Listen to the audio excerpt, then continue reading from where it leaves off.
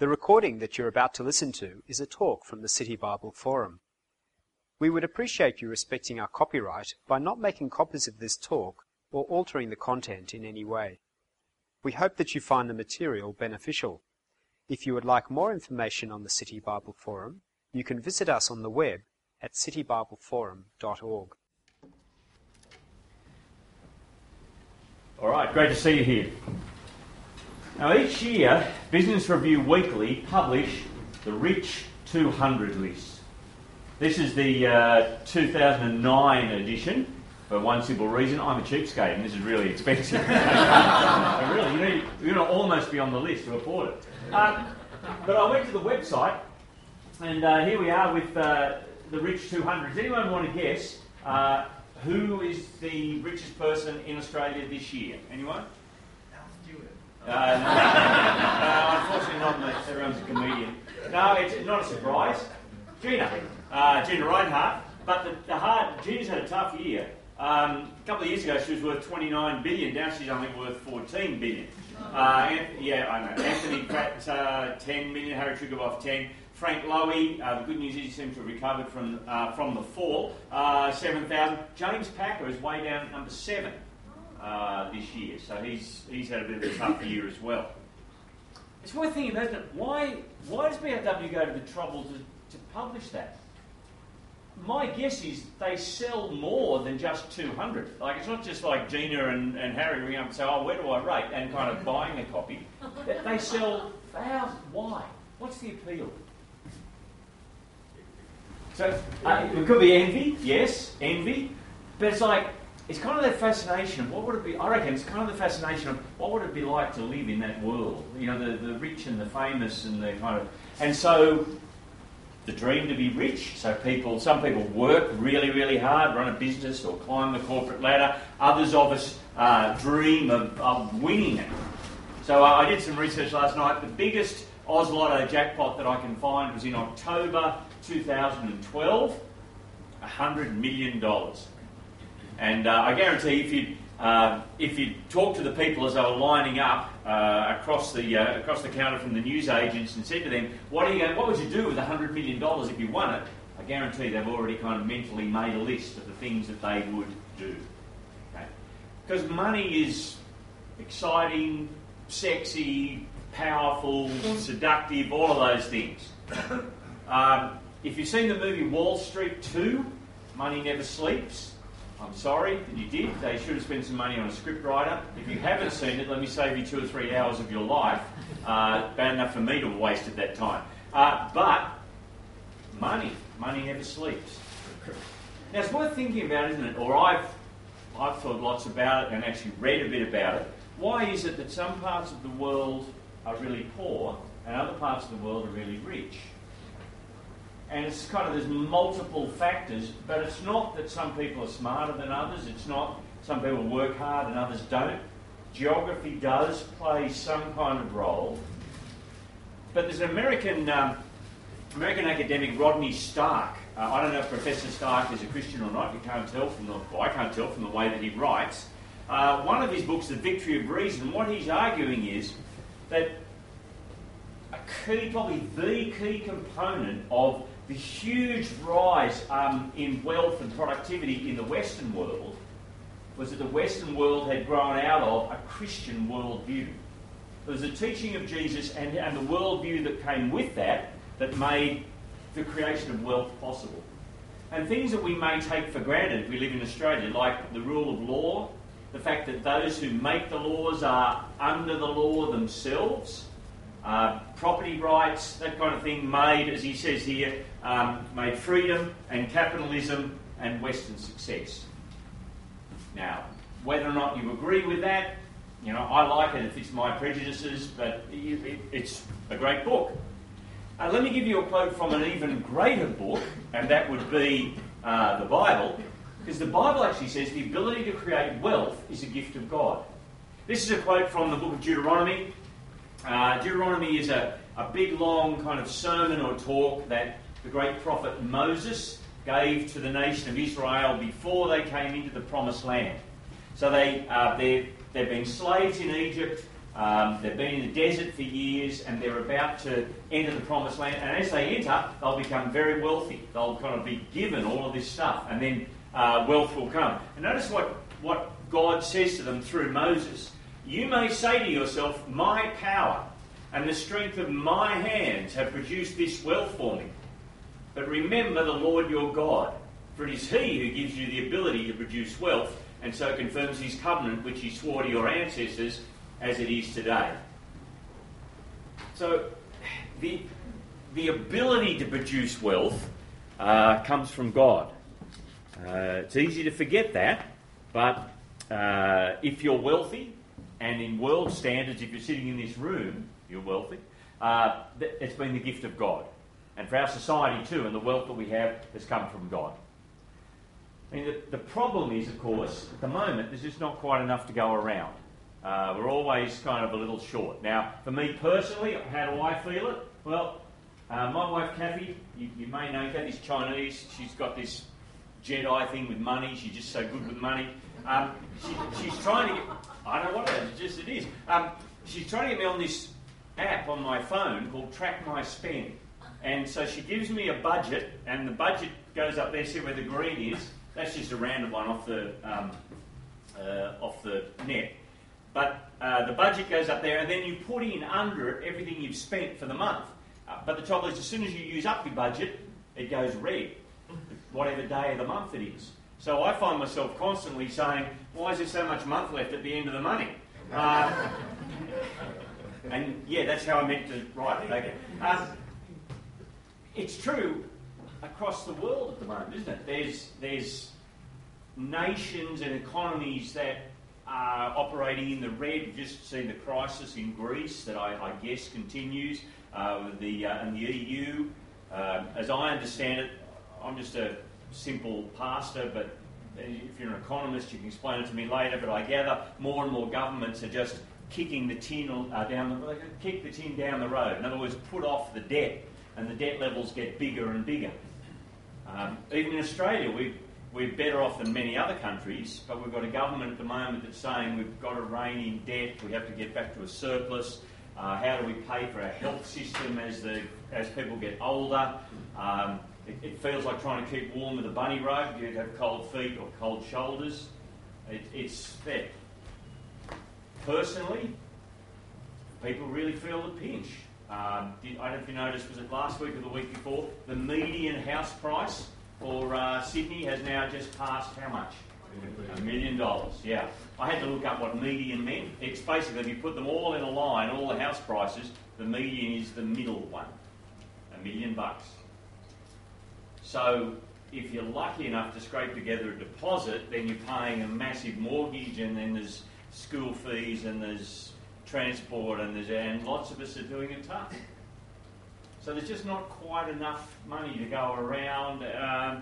But you know what? As I did a little bit of research, we're getting richer and richer all the time. So now I realise I'm probably talking to a room full of actuaries, and if I correct me, right? Basically, this is an index of real median, once again the middle from the top to the bottom, real median household income from 81 to 2012. And you can notice in real terms, this is what it really is, there wasn't a lot happen from early 80s to late 90s. It pretty much stayed at that same index. But you can see there's been massive growth in real income. Take out inflation, massive growth in real income in those from 2000 on. You think, well, wait a minute. Why? Why is it that we get richer and richer and richer? And there was one stat that really jumped out to me, even I could understand it. Richard Dennis, who works for the Australia Institute, says in real terms, we're 3 times wealthier than we were in the 1950s. Three times. And I did some research that said, and we're 7 times richer in real terms than we were 100 years ago. Okay. So why is it that we can get richer and richer and richer and richer, and yet there's still that financial pressure, and we still feel under strain, and there's never enough money? As usual, Jesus has an answer, and as usual, it's confronting and challenging. Let me show you. Inside your program, on the left-hand side, is an incident or a story from the life of Jesus in chapter 12. And so, as Jesus is, to put it into context, we're looking at across the whole year, we're looking at Jesus' journey to Jerusalem. It starts in chapter 9 and finishes in chapter 19. That Jesus is on his way to Jerusalem, and someone in the crowd calls out, someone in the crowd said to him, "Teacher, tell my brother to divide the inheritance with me." Okay, so there's a fight over a will. Unfortunately, that's not unknown. The older I get, the more of those I've seen. Have you heard the old expression, where there's a will, there's a relative? Okay, that's the... So, it's a fight... thank you. There's a fight over a will. Now look at Jesus' answer. That is, Jesus replied, "Man, who appointed me to be a judge or an arbiter between you?" If you put it into modern day Australian, Jesus said, "I didn't come to referee your catfights." Okay, that's his answer. But what he does do is diagnose the problem. And here's the problem.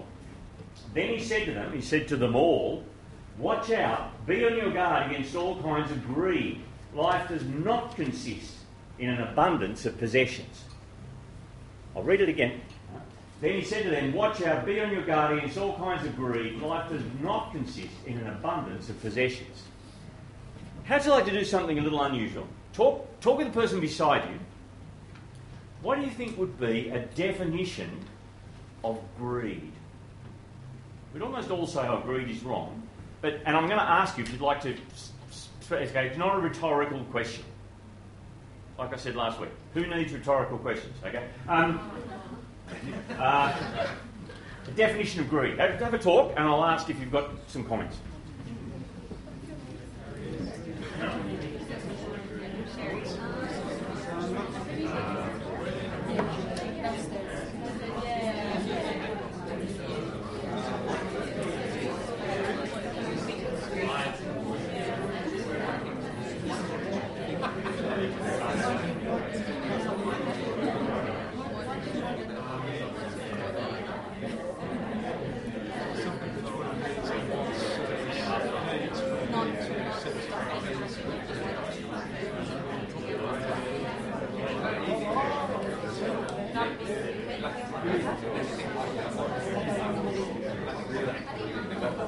Okay, folks.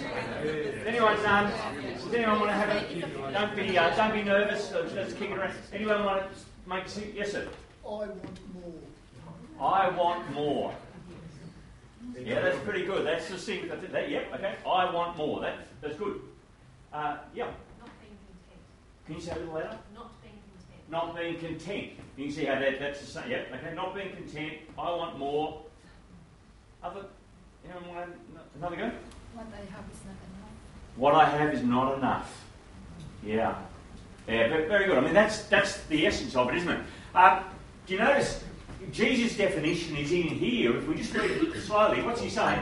Life does not consist in an abundance of possessions. So watch out, Ben, there's all kinds of greed. Life does not... Greed is believing that life is about an abundance of possessions, other how much stuff that we've got. And you see, that's another way of saying the three answers that we got. But you notice what he says, watch out, be on your guard. Why? Why does he say that? Okay, here's my little way of trying to illustrate it. Most of you guys got a driver's license? Yeah, okay. I've taught 4 kids to drive, 3 daughters and a son. I think I've spent 250 hours, I worked out, in anyway. Some of that is spent squealing like an 8-year-old girl on a water slide saying stop, but most of it was okay. The first thing you do when you teach one of your kids to drive, especially if they're driving your own car, there's a huge investment in this. That is, you sit them in the car and you say, okay, adjust the rear vision mirror and the side mirror, good, righto. And then I'll walk back beside the car and say, okay, Amy, our eldest, can you see me now? Yep, I'm behind the car. And then you walk up beside the car slightly to the right. Can you see me now? Can you see me now? And there comes a time when I could almost touch her, when what happens? You disappear. Why? Blind spot. Yes. And there is, you can sit there and unless you turn your complete blind spot right there, which is potentially worth thousands of dollars if she doesn't know about it. Right? Now, what's Jesus saying? Jesus is saying that greed is our great blind spot. We don't actually see it. 25, 30 years I've been teaching the Bible. I don't think I've ever had anyone come to me and kind of say, I want to talk to you, Ella, I'm struggling, I think I'm greedy. No one ever, we just don't. I'm not greedy. Just know a few extra things I'd like. I mean, I think that. And maybe you're like that too. I wonder if you'd, let me go back. I wonder if you'd like to have a little chat, and I'll get some answers. Why is it you think that it never quite delivers? Jesus said, beware of greed, okay? And yet it never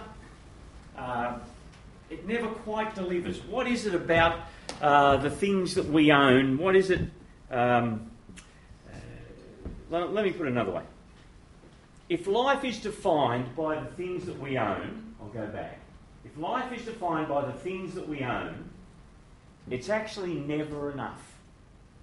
We never quite arrive. It never quite delivers. I wonder if you have a talk together and see, do you agree with that? And is there some reasons why it might never quite deliver? Why is it always kind of that empty feeling? You might not agree. If you want to have a talk, we'll push it around.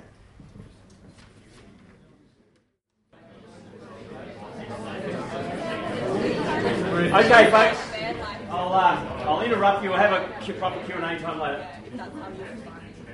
I put it to you that the essence of greed, and the reason Jesus says watch out of that, the essence of greed is thinking, if I just have more stuff, then I'll feel more secure.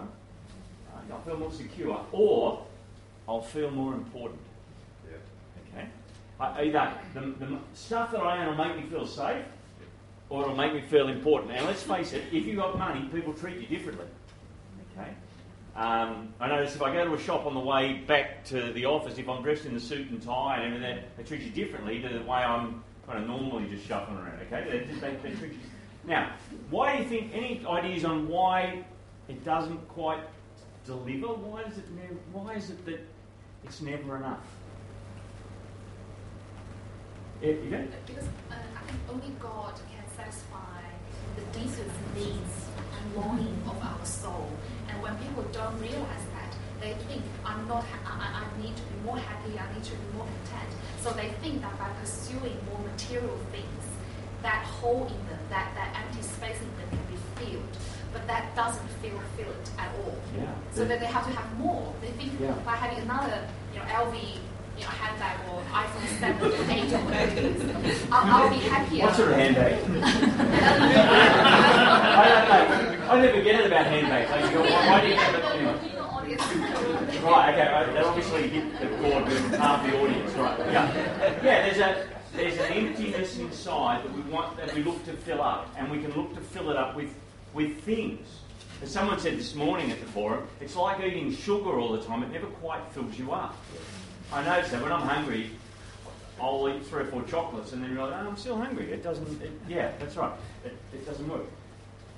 One of the ways, Maybe you can also, we can never own everything in this world, so there's always other things on the way. Yeah, there's always something else, isn't there? It's never, the world is not enough. Interesting that you can look forward to things and then get them, and then they're ordinary. You have a cupboard full of, I look forward to get a new suit, or I look forward to get a new car, and then you get the new car, and after a couple of days, it's just you drive just another car. That's right. Or it's golf clubs, or it's a computer, or it's iPhone. Things become very ordinary very quickly. The other one that I've noticed is yesterday's luxuries become today's necessities, become invisible tomorrow. Okay.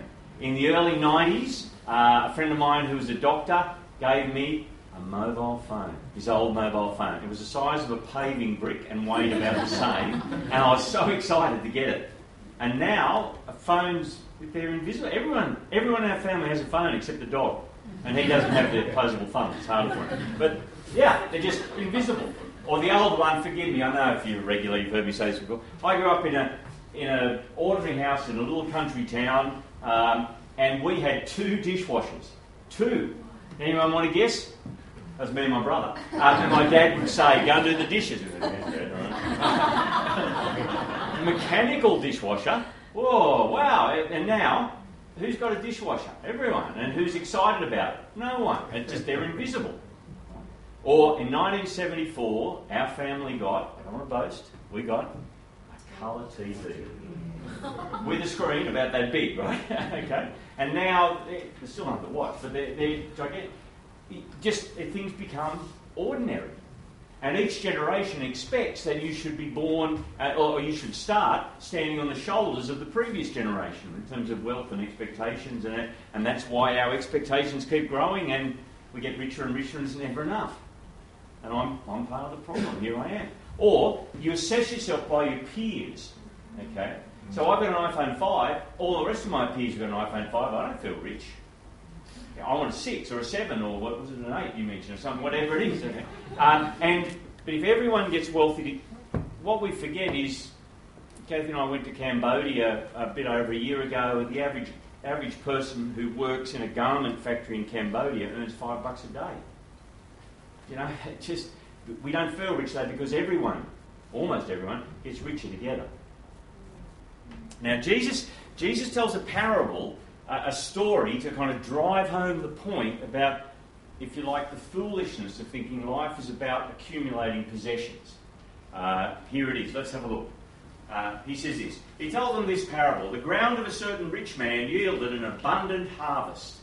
The guy's already rich. He's already got everything he needs. Hasn't done anything wrong. His crops, a huge yield this particular year. What's he done to deserve that? Nothing. It's the generosity of God. So God's given him this huge harvest. It's great. He's rolling it. And we're told, he thought to himself, what shall I do? I have no place to store my crops. Then he said, this is what I'll do. I'll tear down my barns and build bigger ones, and there I'll store my surplus grain. And I'll say to myself, you have plenty of grain laid up for many years. Take life easy. Eat, drink, and be merry. Now, I've spoken on this story a few times here in the city, and I remember one year I was doing it, and a man up the back, we got to this stage, the man up the back put his hand up and said, so what do you do wrong? It's exactly what my financial advisor would tell me to do. And he's right, isn't he? If you have a really good season and everyone's got a huge amount of grain, what happens to the price? Drops right down. The idea is you save it, store it away, wait till a bad season, price goes up, you sell, you make a fortune. If I'd been on the ball to answer, my friend up the back, I should have said, the main problem is his eyes are too close together. Right? Let me show you. And that is, it depends how you spell I, as in not E-Y-E, letter I. I'll read it for you again, and you listen, I'll read it with a different emphasis, okay? He thought to himself, what shall I do? I have no place to store my crops. Then he said, this is what I'll do. I will tear down my barns and build bigger ones, and there I will store all my surplus grain. And I'll say to myself, you have plenty of grain laid up for many years. Take life easy, eat, drink, and be merry. Can you pick who's missing from that speech? God, yes, and other people. Basically, God and everyone else on the planet. Whatever you said was going to be right, wasn't it? There's no thankfulness. There's no generosity. There's no looking outside. It's just all about me, me, me. And Jesus says there's one major problem with that investment strategy. One massive problem. He says this. But God said to him, you fool, this very night your life will be demanded from you. Then who will get what you prepared for yourself? This is how it will be with whoever stores up things for themselves, but is not rich towards God. I can't help but wonder that if you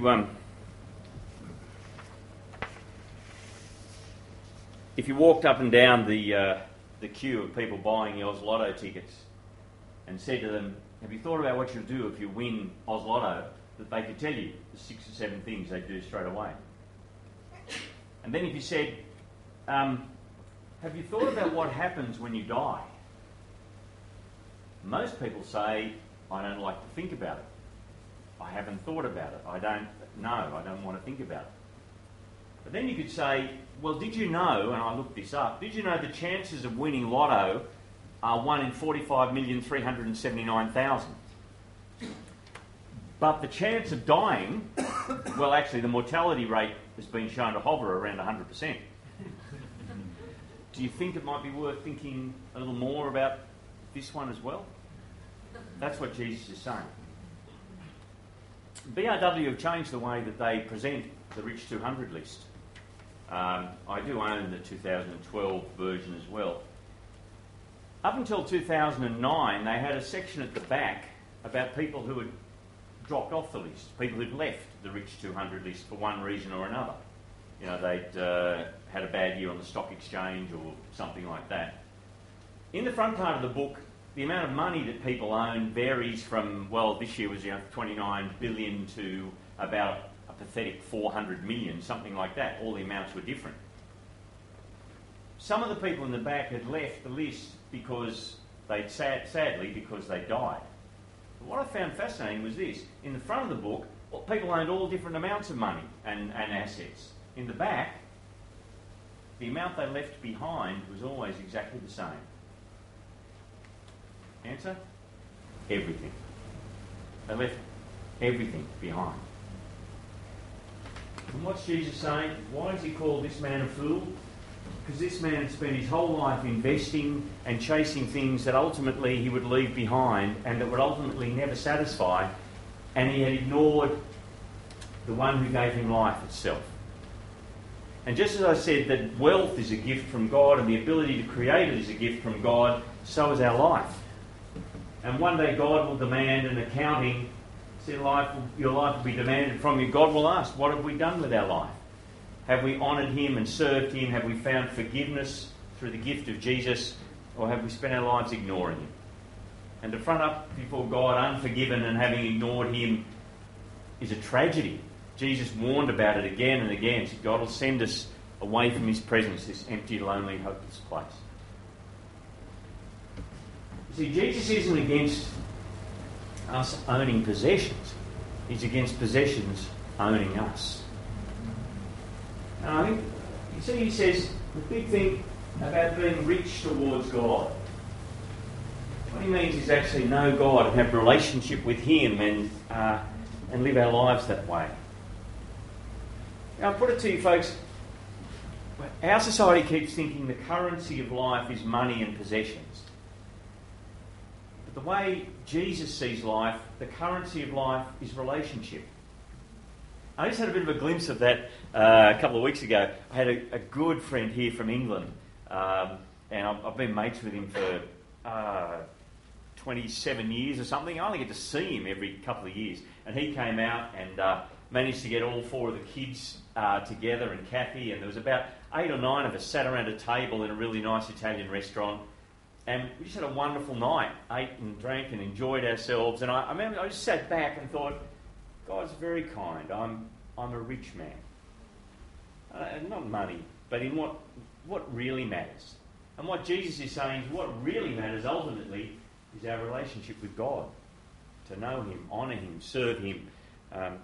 And the beautiful thing is once you actually do that, your possessions and what you own kind of falls into place. You can actually enjoy stuff more because you sit lightly to it and it's not the meaning of life. Now that's why Jesus does talk in the very next thing about the meaning of life or the purpose or why we're here. And you'll see in your program, the very next thing he says is, then Jesus said to his disciples, to those who would follow him, he says, therefore, because of all this, therefore I tell you, what? Well, that's next week. You can read ahead if you want, but come back next week. I should just say, as Russ walks out, and I'm going a little bit too long, I'll be really quick. I talked about how to have more than enough as the title. The way to have more than enough is not to earn billions of dollars. If you have the wrong heart, it'll never be enough. The way is to learn contentment. And it's not easy. But as the Apostle Paul writes to Timothy, his young lieutenant, in the letter of 1 Timothy, towards the end of the New Testament, look at what he says. He says, but godliness, meaning to know God, to serve him, to trust him, godliness with contentment is great gain. For we brought nothing into the world, and we can take nothing out of it. Okay, there's no pockets and shrouds. But if we have food and clothing, we'll be content with that. Now, I need to work on that. I don't know that I'm there yet, but he's saying that's enough. Those who want to get rich fall into temptation and a trap, and into many foolish and harmful desires that plunge people into ruin and destruction. The desire to be rich will damage your life, or damage you. So godliness with contentment. And then in terms of... I'm going to stop, Russ. We'll take... I said I would. Wasn't meaning to press you. No, you're right. And I stand up like, oh. It's when he's standing at the back going...